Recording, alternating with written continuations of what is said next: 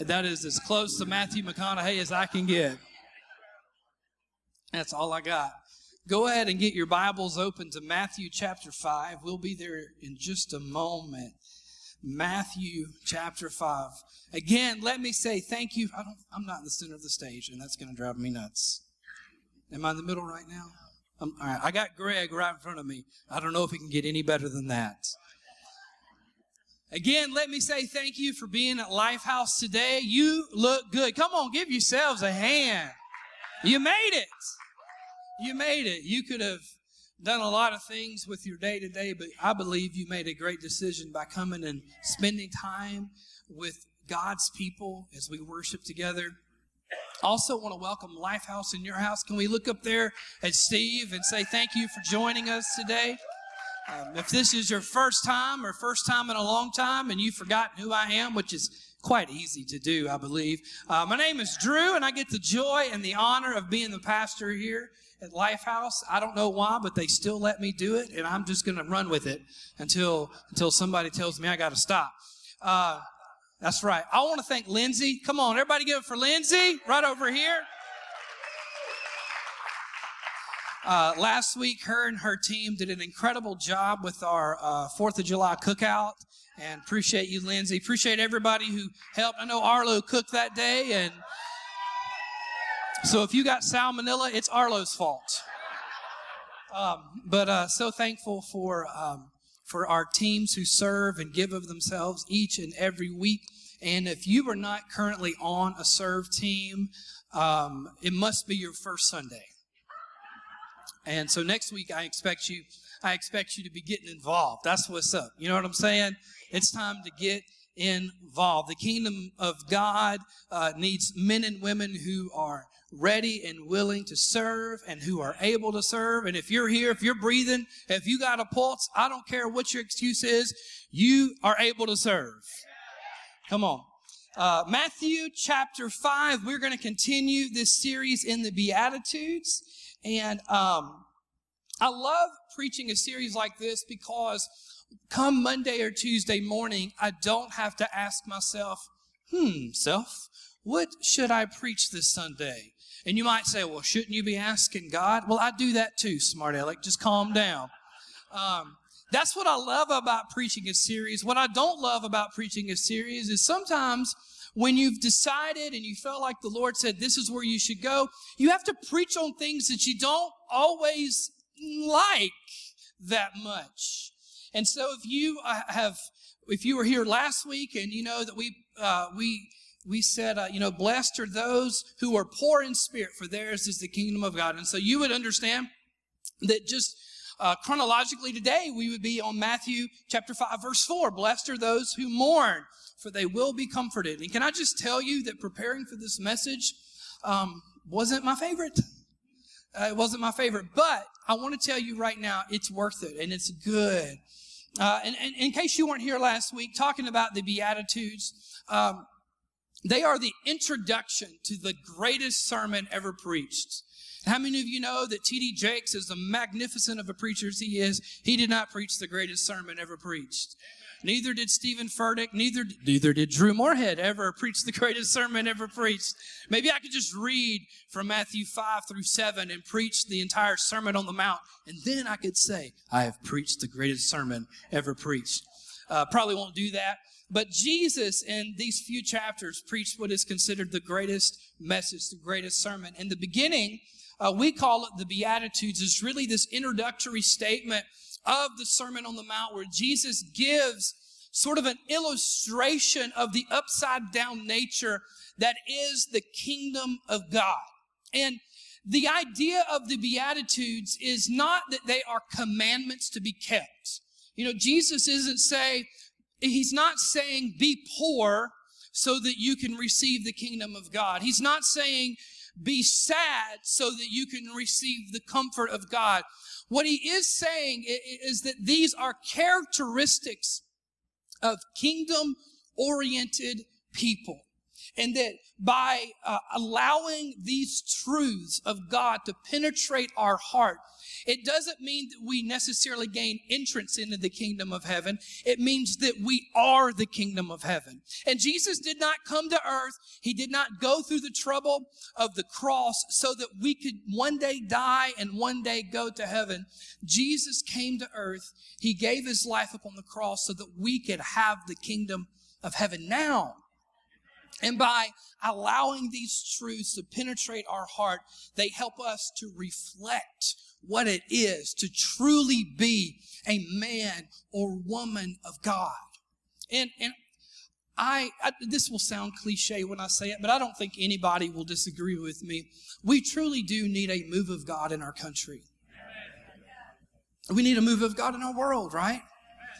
And we think that those things happen by something or someone somewhere specific doing something great. And we think about, revivals of the past, the Azusa Street revival or the Brownsville revival or all these kinds of things. But I would submit to you that what we need is not a localized move of God like we look at times past. What we need is a sweeping move of God through the men and women of God in our churches. And so if we want to see a move of God in our country, then it first has to happen in our churches, right? And it can't just be this church. Come on, we need to be praying for other churches, right?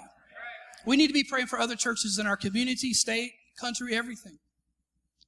But it can't happen in our churches until it happens in our homes. And you can't expect God to do something here that you are not seeking God to do there. If the only time you pray or the only time you praise or the only time that you receive from his word is in this setting, then my friend, you are missing out on the fullness that God has for you.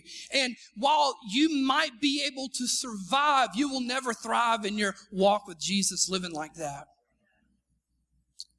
Jesus, in these statements, he starts with every word. He says blessed, or every statement he says blessed. And you go, when you start looking, you find out that this word, in its most sensible Hebrew/Greek meaning is the word happy. But it's funny because Jesus is not talking about circumstantial happiness. He's talking about deep, abiding, internal joy. And this is what he says in Matthew 5:4. He says, blessed are those who mourn, for they will be comforted. Blessed are those who mourn, for they will be comforted. Will you pray with me? Would you also pray for me this morning that I would do justice to what God has given me? Father, thank you for the privilege that is to preach your word. God, it is not a responsibility or an obligation. It is an honor and a joy to be allowed to preach the word of God. And I want to do so faithfully and accurately. I want to be led by the Spirit in everything that I say. God, I pray that even apart from what I would speak in my human words, that through your presence you would speak directly to hearts. God, I pray you would work in my heart today just as much as you would anybody else's. Because God, I need you. And we pray this all in Jesus' name. Amen. Amen. So I want to channel my inner Joel Osteen this morning. I got 3 laughs there. Is it going to be that kind of day? Is that how you're going to roll the day with me? I'm going to smile real big, right? Some of y'all are like, I don't like Joel Osteen. And to you, I don't care who you like. Next time you can lead thousands of people to Jesus at the same time, get back to me. But I want to start with something funny this morning. Is that Houston accent enough for you right there? Some of y'all are like, who's Joel Osteen? He always starts his messages with a joke. And because of the serious nature of this message, I don't expect you to laugh a lot. We'll see. It'd be awkward if you do throughout the sermon. So I'm going to start with a joke, and I'll probably mess it up because that's what I do when I plan to be funny. I'm only funny ever by accident and usually at my own expense. But I want to start with something funny this morning. There was a preacher who got a horse. And in an effort to be a little super spiritual, this preacher decided that he was going to use spiritual sayings for the horse's command. So for instance, whenever he wanted the horse to go, he would say, "Praise the Lord." Everybody say, "Praise the Lord." And the horse would go. And then, when he wanted the horse to stop, he would say, "Hallelujah." Everybody say, "Hallelujah." And then the horse would stop. Well, one day he was out riding his horse and, he got the horse to going pretty fast. And the next thing he knew, he saw a cliff up in the distance because, that's what happens in Westerns. There's always a cliff at the end of the railroad. And so he's riding the horse and he sees the cliff off in the distance and he starts saying all these things. He starts quoting different things from the Bible and the horse will not stop. The horse, in fact, just keeps going faster and faster and faster. And right before the edge of the cliff, he remembers, "Hallelujah." Everybody say hallelujah. And the horse comes to a screeching halt. Oh, he breathes a huge sigh of relief and then he goes, "Praise the Lord." That was funny. That was funny. Come on. That was funny.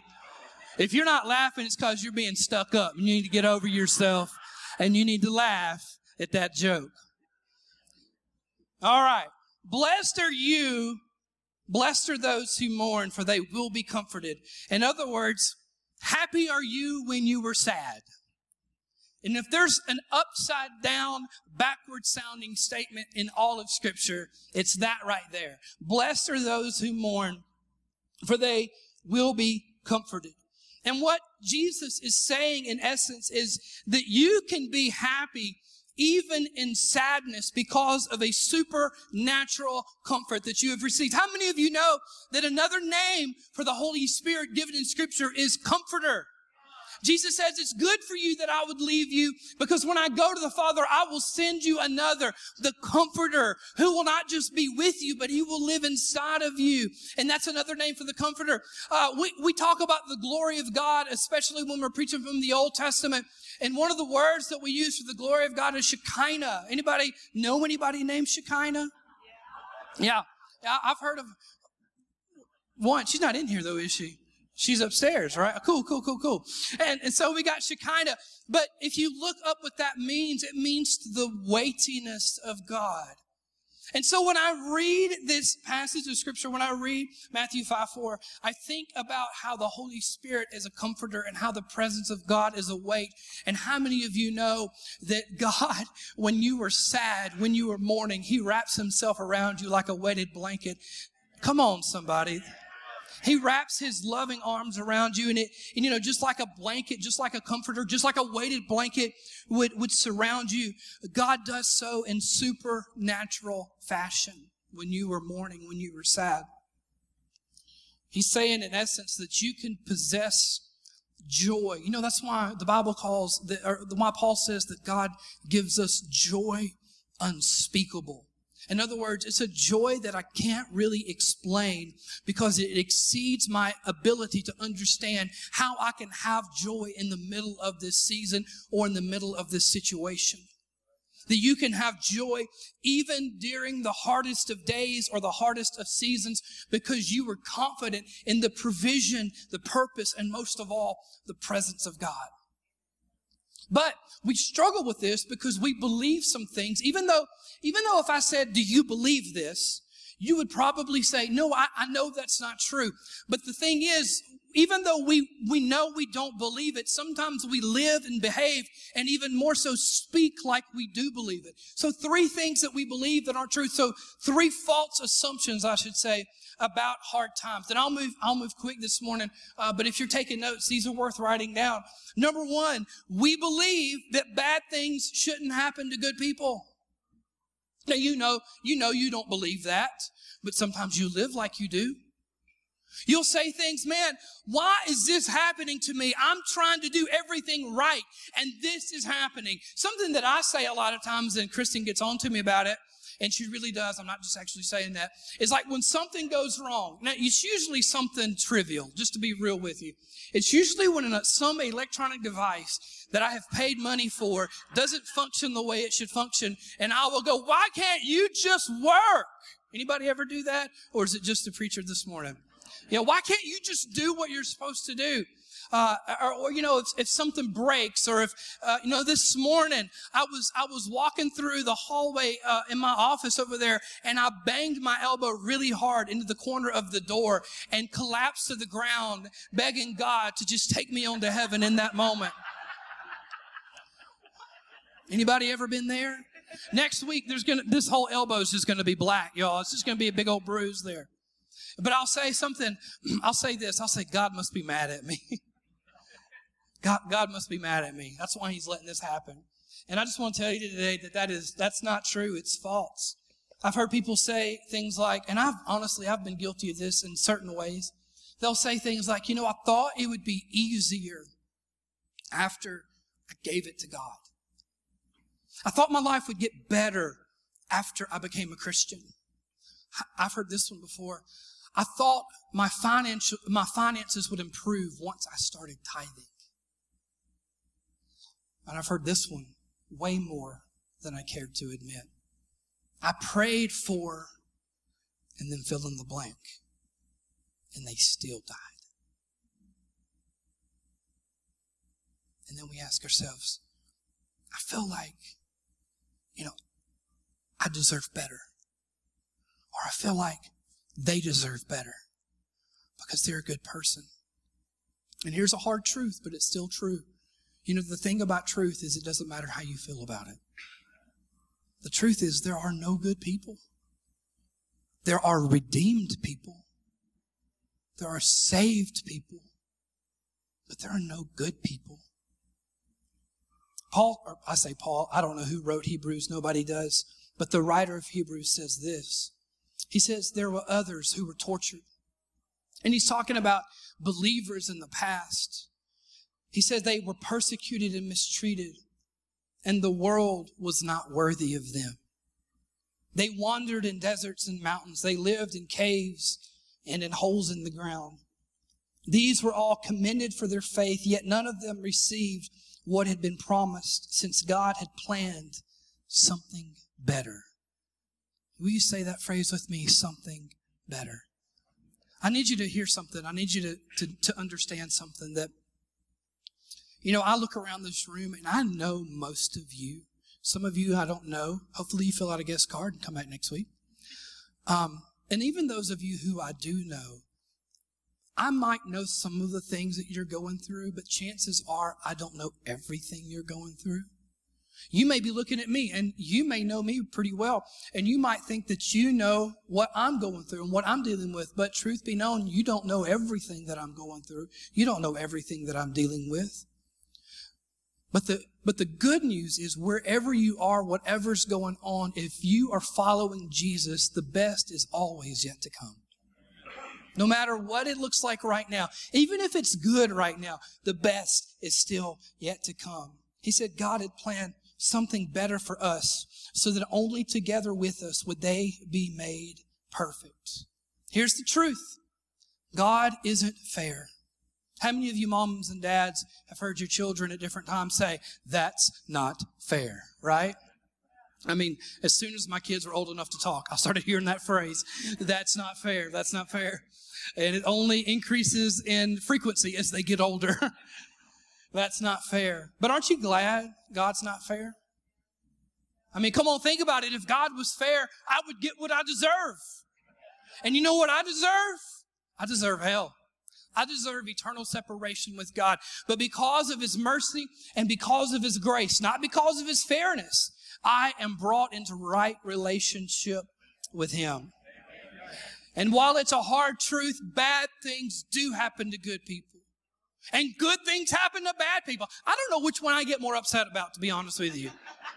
When I see somebody that I know is a low-down, dirty sinner with a brand new bass boat, it makes me mad. Now, bad things do unfortunately happen to good people. The second false assumption that we sometimes fall victim to is that we believe pain always means something is wrong. And a lot of times it does mean that something is wrong. A couple of years ago, it was actually 2 years ago this month, I was playing tennis, and I use that phrase loosely. What I really mean is I was chasing tennis balls across a tennis court, trying to not pass out from lack of oxygen. I jumped in the air, and again, I use that word loosely as well, because for me, the word jump means, for most of you, it would be like a hop or, I don't know, a step even. And I jumped in the air to try to hit a tennis ball, and I thought that one of my kids who were running around the tennis court, I thought that one of them had come up behind me and hit me as hard as they could in the back of my leg with a tennis racket. But what had happened was my calf on my right leg tore vertically from the back of my knee down to the top of my Achilles tendon. Yeah, right. So when y'all are like, let's go running, first of all, you're crazy. Talking to you, buddy. What you running from, man? You need to get your life right. You stop running for things. But the second reason why I can't run is because my leg hates me. Pain sometimes does mean something is wrong, and it needs to be addressed. You know, if you put your hand on something hot, like a hot stove, it will hurt you, and you need to address that situation. Pain is your friend more times than it's not. Let's just be real. It identifies something that is inadequate or incomplete or wrong in your life that you need to take care of. For me in that moment, it was something bad that I needed to address. But sometimes pain identifies that you're doing things right and it just hurts anyway. You go to the gym, or maybe you run for the first time in forever and you're sore the next day. You did everything right, and guess what? You still hurt because of it. Pain does not always mean that something is wrong. James says it like this, and it's such a weird scripture, but it's so good. He says, consider it pure joy. Consider it pure joy, my brothers and sisters, whenever you face trials of many kinds. And he doesn't say, consider it pure joy, my brothers and sisters, if you face trials of many kinds. He says, when you face trials of many kinds, because you know that the testing of your faith produces perseverance. Let perseverance finish its work so that you may be mature and complete, not lacking anything. So that you may become mature and complete, not lacking anything. I don't want to soapbox this for too long. But a big problem that we have in our churches is that we have people who've been Christians for a long time, chronologically, but they are still not mature in their faith. And they allow themselves to be controlled by the circumstances around them instead of the work of God inside of them. James says, let it finish its work. And I actually said this last week, but I said it from another perspective. God is more concerned about your character than your comfort. And last week I said that's a true statement, but He is also concerned about your comfort. And how many of you are thankful for that? So when your 3-year-old daughter walks up to you and says, I want a Minnie Mouse scooter, I want a Ninny Mouse tutor. You say, sweet baby, I'm going to send your mommy to go get one, but I will make sure that you get it. I'm going to make it happen. And God is concerned about your comfort. God is concerned about your happiness. People who say God doesn't care about your happiness, He only cares about your holiness. I'm telling you right now, the two don't have to be mutually exclusive if you will get the true definition of happiness. But, everybody say but. The bottom line is God is ultimately more concerned about your character than He is your comfort. And if you are a halfway decent parent, you feel the same way about your kids. That's why even when they want to sleep in on a Monday morning, you still make them get up and go to school, right? Because that's what a good parent does. You know what a bad parent does? It lets the kids do whatever they want to do. That's a bad parent. That's raising a person who is going to be a terror to society, not a person who is going to contribute to society. And God is a good father. And the word says that He disciplines those that He loves. And so He sets up parameters and He allows us to go through things. And here is something else. It's just worth writing down. God does not create the bad day, but He will use it. God does not create the bad day, but He will use it. Rick Warren, several years ago, his son took his own life. Rick Warren is a pastor in California. Look at me, dropping pastors' names today. We go from Joel Osteen to Rick Warren. I think I said T.D. Jakes earlier, too. What's up, man? And Stephen Furtick. Now, y'all forget about him. He's not. I'm just kidding. He's great. He's fantastic. Rick Warren's son took his life a few years ago, and I'm not sure if he wrote this before or after that happened, but he wrote about the 6 stages of godly grief. And he says for a person to grieve in a godly manner, there are 6 stages to it. The first one is shock. When you find out the news of the situation and everything around you falls apart. If you are new to Lifehouse, you may not know this, but back in February, our youth pastor passed away, Bo Roberts. And I was with Bo the morning that he died. I was with him in his hospital room, joking. He was talking through a mask, but I could still understand everything he said. He was very much awake, hopeful, prayerful, believing God that within just a few days, maybe a few weeks, worst case scenario, he would be walking out of that hospital completely better and healed. And we were talking, and as I prayed with him, I thought to myself, just to be honest with you, I knew God was going to heal him. I knew it. I had no doubt in my mind. I come home, Kristen asks me, she says, how's Bo doing? And I say something to the effect of, he's rough right now, but he's going to be all right. He's going to be fine. And it wasn't 6 hours later, I get the phone call in my bedroom. Bo just died. I dropped to my knees, laid down face floor on my bedroom floor, and began to shake and begin to weep. Many of you think I just have known Bo since he started coming here, but I've known Bo almost a decade. Well before. He came with us to Lifehouse.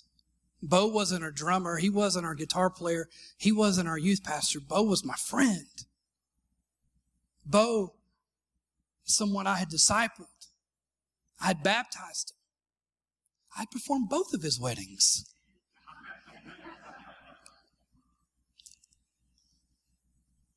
He was my friend. And I was in shock.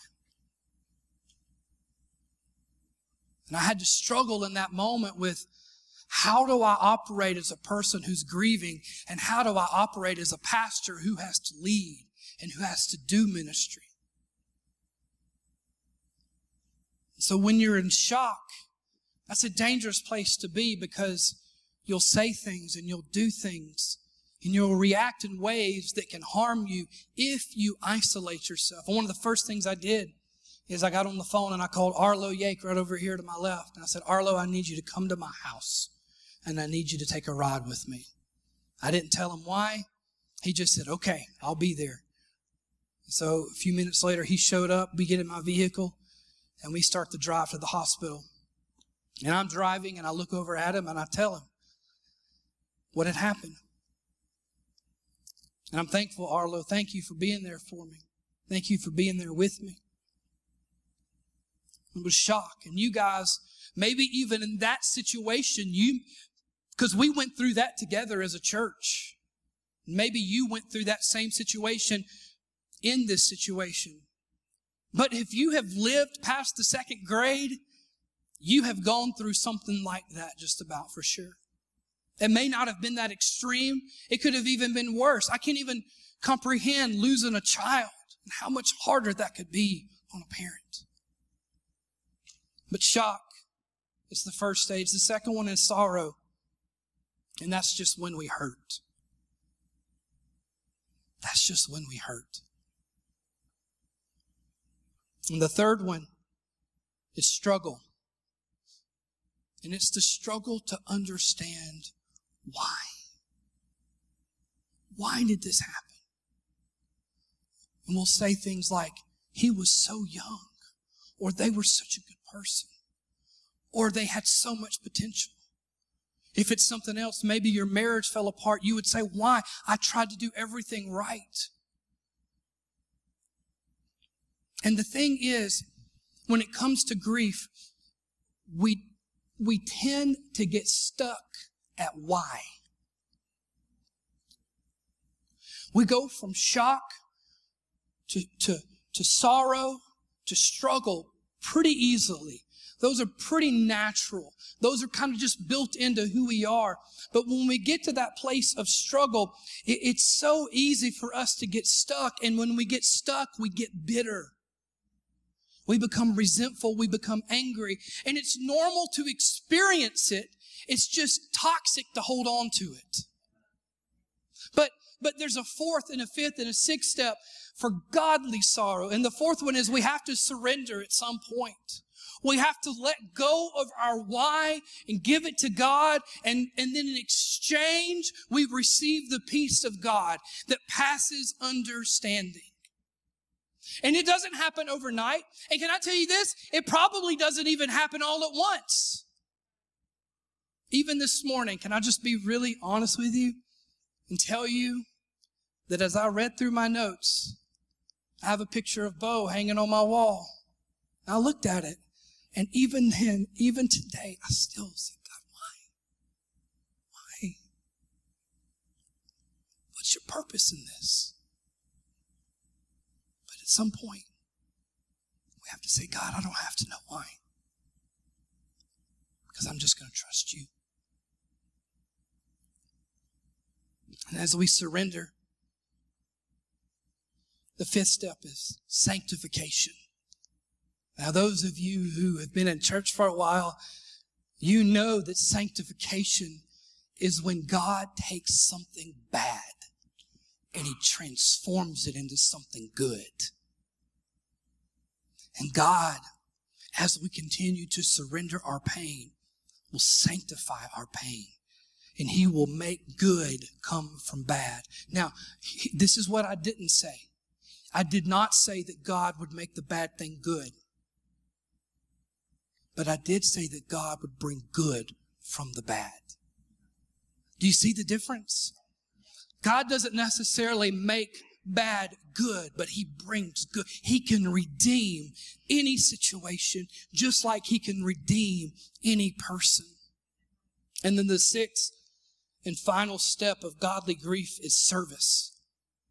So as we surrender our pain, as we surrender our questions, as we see God sanctify, or as we see God bring good out of bad, then we step into the stage of service where God will use my pain for good in my life and in your life.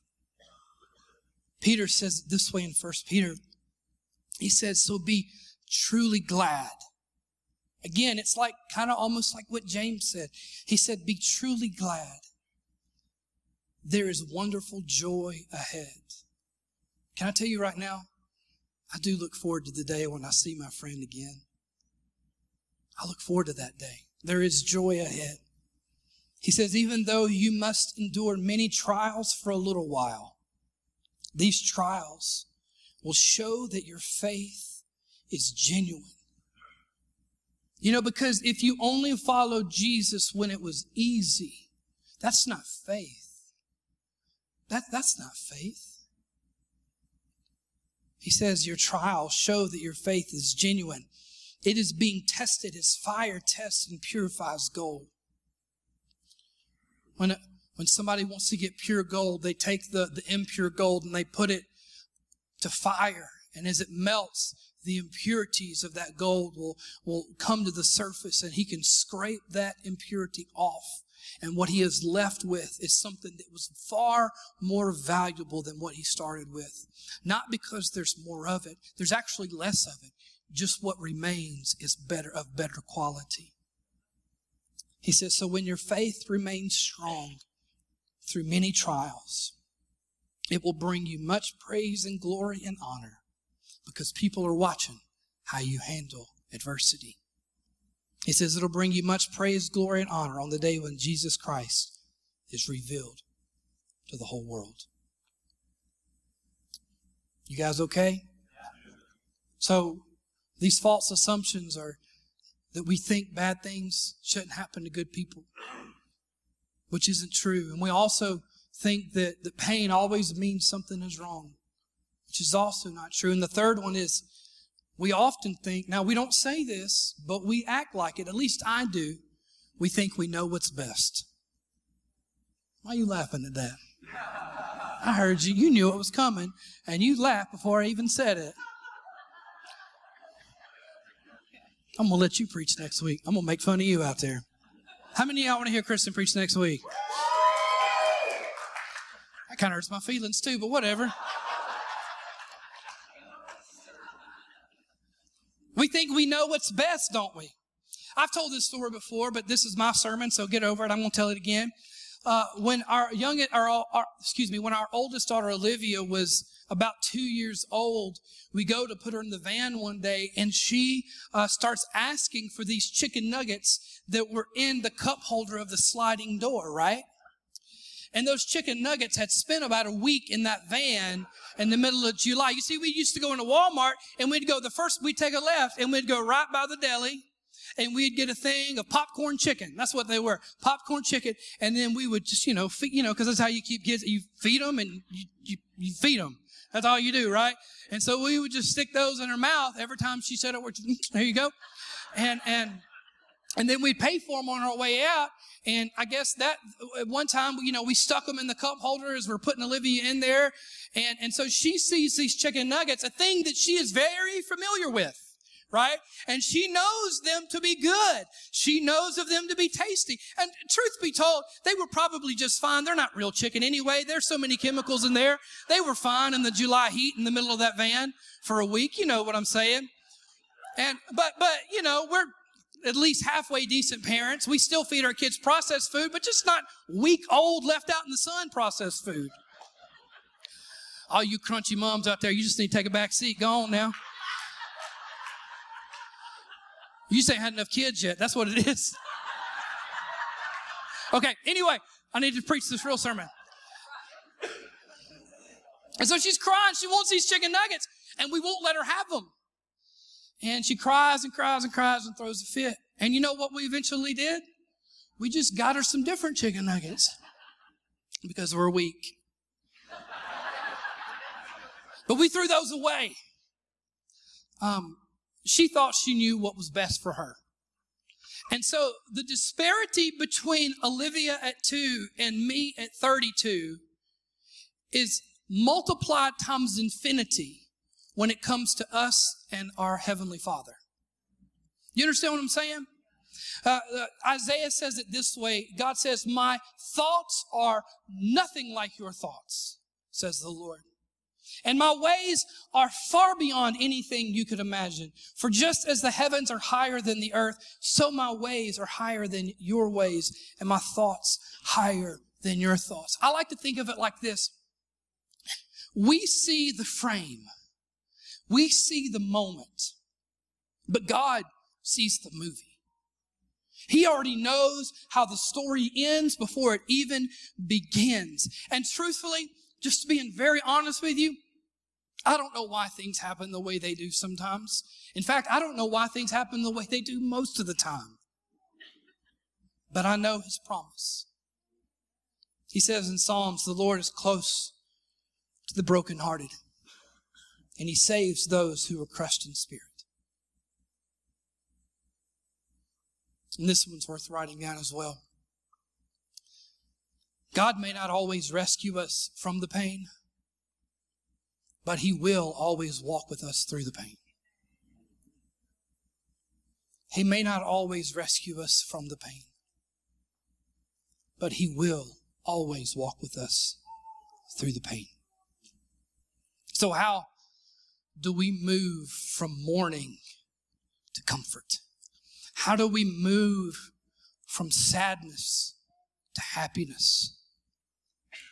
I don't think there's anybody in the Bible, even including Jesus, who has more of a right to speak on dealing with pain than the Apostle Paul. You know, if you ever talk to somebody and you tell them what's going on, and they say, oh, I know how you feel, but in your mind you go, no, you don't. You've never gone through that. Well, if you were talking to Paul and he said, I know how you feel, he probably did. And even more so, right? Paul was tortured multiple times. I would ask you how many of you have been tortured, but I don't know. That could go a lot of different places. And I'm just not game for that right now. He was betrayed. Anybody ever felt betrayed? We can answer that one. Anybody ever felt betrayed by somebody close to them? He felt abandoned. He felt in prison. He was in prison. He had known what it was like to have been hungry. Now, you know, if you look at me, I haven't felt that in a long time. But Paul did. It was really since college. Paul knew what it was like to go without a meal, not for a day, but for a long, extended period of time. Paul had been left alone. He had seen and experienced friends of his close to him killed, who had died from sickness or at the hand of somebody else. He had literally knew what it was like to be beaten and left naked out in the middle of public, shipwrecked. Paul has a right to speak to our pain. That's what I'm getting at. And I think Paul has some great words for us as we understand how we can move from mourning to comfort. The first thing that we have to do is we have to refocus. Everybody say that word, refocus. We have to refocus on what's happening in me, not to me. We have to refocus on what's happening in me, not to me. This is what Paul says in 2 Corinthians chapter 1. He says, we were under great pressure, far beyond our ability to endure. Have you ever felt like that? Have you ever thought, man, I don't know how I'm going to make it. I don't know how we're going to get through this. That's exactly what Paul is saying. This is exactly what he felt. He said, we're far beyond our ability to endure, so that we despaired of life itself. Can I tell you right there, I believe that Paul literally struggled with taking his own life. He is admitting it. And he's not the only person in the Bible to ever say that. Elijah is another one that said, God, just kill me. I don't even want to live. And Paul is basically saying, I don't even feel like living anymore. That's how bad I hurt. That's how hard this is. So if you've ever felt that way, know that probably the greatest evangelist in all of human history has walked that same road. And you're in good company. He says, indeed, we felt we had received the sentence of death. But, come on, say but with me. He said, but this happened that we might not rely on ourselves, but on God who raises the dead. Here's the truth. If something is happening to me, it's because God wants to do something in me. And for Paul, let's just be honest. If you go and you read his story, Paul was a tough guy. I mean, Paul was a man's man. Paul was a great man. But God used the pain that he was going through so Paul would stop relying on what he could offer and he would start relying on only what God could give him. And at some point, we have to understand that when stuff is happening to me, God is doing something in me. And can I tell you from experience, this isn't easy. It is so hard to take your focus off of the situation and off of the pain and then to refocus it on Jesus, on God, and say, okay, God, I don't know it. I don't know why. I don't get it. I don't understand it. And just to be completely honest, I don't like it. But I love you. I know you love me and I trust you and you are close to me. And God, you're doing something in me and you always bring good out of bad. So God, instead of complaining, instead of being bitter, instead of being angry, instead of allowing myself to run wild with all these negative emotions, I'm just going to surrender it to you. I'm going to allow you to sanctify it. And then God, I'm going to watch you bring joy out of mourning somehow, some way. And I love this part. He says, we relied on God who raises the dead. I actually spent a lot of time with those few words right there, who raises the dead. It was kind of out of place to me when I first read it, but I got to diving into it. I got to studying it, and I got to praying about it, and I felt the Holy Spirit say to me, you need to remind yourself that no matter how desperate, no matter how bleak, no matter how dark, no matter how terrible, God can always, everybody say always, He can always bring good out of bad. If He can bring the dead to life, then He can take your situation and do something good with it. So number one, we refocus on what God's doing in me. Number two, we remember that God always delivers. Always. He says this in verse 10. He says, He has delivered us from such a deadly peril, and He will deliver us again. On Him we have set our hope. Can I just stop right there? This isn't the point, but where is your hope? Because as long as your hope is in these circumstances that surround you, your hope has no foundation to stand on. He says He has delivered us. He will deliver us again, and He will continue to deliver us. A few weeks ago, time flies, y'all. It was Christmas a few months ago. I had the stomach bug. I don't know who shared that with me at church, but I appreciate it very much. And it was Christmas. And my family, they leave to go with my in-laws. I'm so sad I couldn't go to my in-laws for Christmas. It was, she started it. I'm just kidding. Y'all, I got to preach this. Calm down. It really was sad. I was alone for Christmas, so just think about that. So I decided I was going to watch the extended version of Lord of the Rings. Like 23 hours. You know what I'm saying? And I've read the books. I saw the movies in theaters back when they came out. I've seen them multiple times. I've had the DVD box set, I've had the Blu-ray box set, and now I have the iTunes collection, right? I've had all of them. And I was still stressed out watching it, you guys. You know what I'm saying? The movie I've seen however many times before, and I'm watching it, and I'm still thinking, man, I hope Frodo realizes how amazing Sam is. You know, because Sam's the real hero of Lord of the Rings. I don't care what you say. Eventually, I get to the end of the movies, and, Sam does this. He throws Frodo over his shoulders. He says, I can't carry that ring, Mr. Frodo, but I can carry you. Come on. That's better than Rudy. They throw the ring into Mount Doom and Mordor. The eagles come, all the stuff. It was funny, though. I found myself on the edge of my seat, stressed out watching this movie, even though I knew how the story ended. Can I tell you how our story ends? John, in Revelation, writes this as God gives him a vision. In Revelation 21, if you go to almost the very end of your Bible, this is what you read. He says, I heard a loud voice from the throne saying, look, God's dwelling place is now among the people, and He will dwell with them. They will be His people. And God Himself will be with them and be their God. He will wipe away every tear from their eyes. There will be no more death or mourning or crying or pain, for the old order of things have passed away.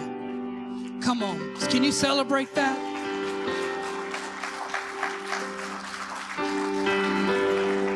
We refocus, we remember, and we rely. Number 3, we rely on solid relationships around us. Can I tell you, as difficult as it was, and if I can be very honest with you, even as it still is, to mourn the death of my friend, I cannot imagine how much harder it would have been without you being there with me. We held each other up. We comforted each other. We cried with each other. The bottom line is we need each other, not just for the bad days, but even for the good days and every day in between. Paul relied on solid relationships as well. He said he will continue to deliver us as you help us. He's writing to the church at Corinth. He says, as you help us by your prayers, then many will give thanks on our behalf for the gracious favor granted to us in answer to the prayers of many. I'm telling you, friends, we need each other. Church isn't just a place that we go and sing some songs and hear a sermon. The church is the body of Christ. Some of us are knees, and some of us are bruised elbows, and some of us are eyes and ears. But when we come together, we make a whole.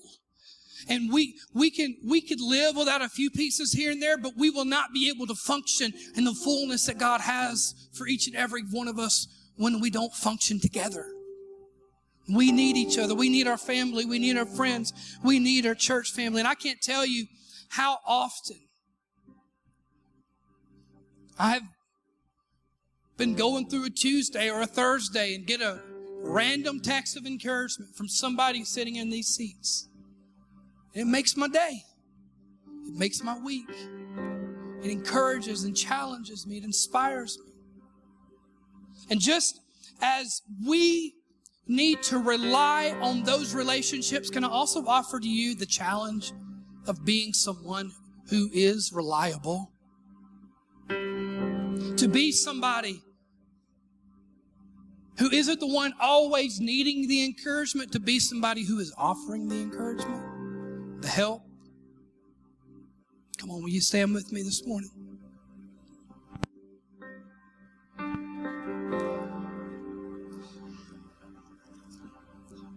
Blessed are those who mourn,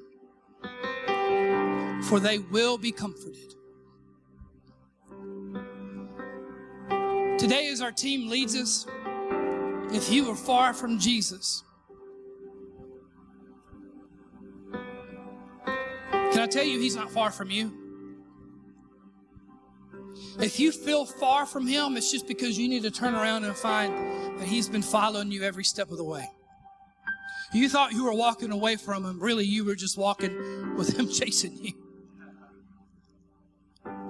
And if you find yourself far from Him today, you don't have to leave the same way you came in. But you can leave close to Him. The Word tells us, come close to God, and He will come close to you. Let's just do this. I want to ask you to bow your heads and close your eyes. Nobody looking around, nobody, just me. If you're far from the Lord today, I want to pray for you. I won't call you out. I won't try to embarrass you, but I want to pray for you where you are. If you are far from God today, but you want to be close to Him, would you lift your hand high in the air so I can pray for you right now? Come on, is there anybody? Anybody? I see you. I see you, ma'am. I see you, ma'am. I see you, buddy. Is there anybody else? Father, I pray for these men and young men, or these women and this young man, God, that you would draw yourself close to them, that you would show yourself as friend, as Savior, and as Lord, in Jesus' name. Now, you guys can look at me.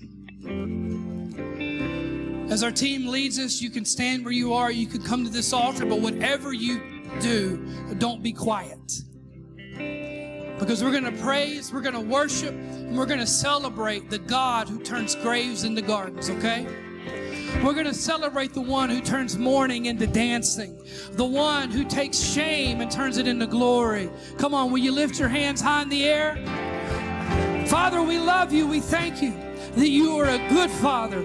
God, we know that life isn't always easy, that life isn't always good, but God, you are. You are good. You were faithful. You were near. You were kind. And God, we worship you, not because of our circumstances. We worship you because you're worthy. One more time, can we celebrate the Lord at Lifehouse today?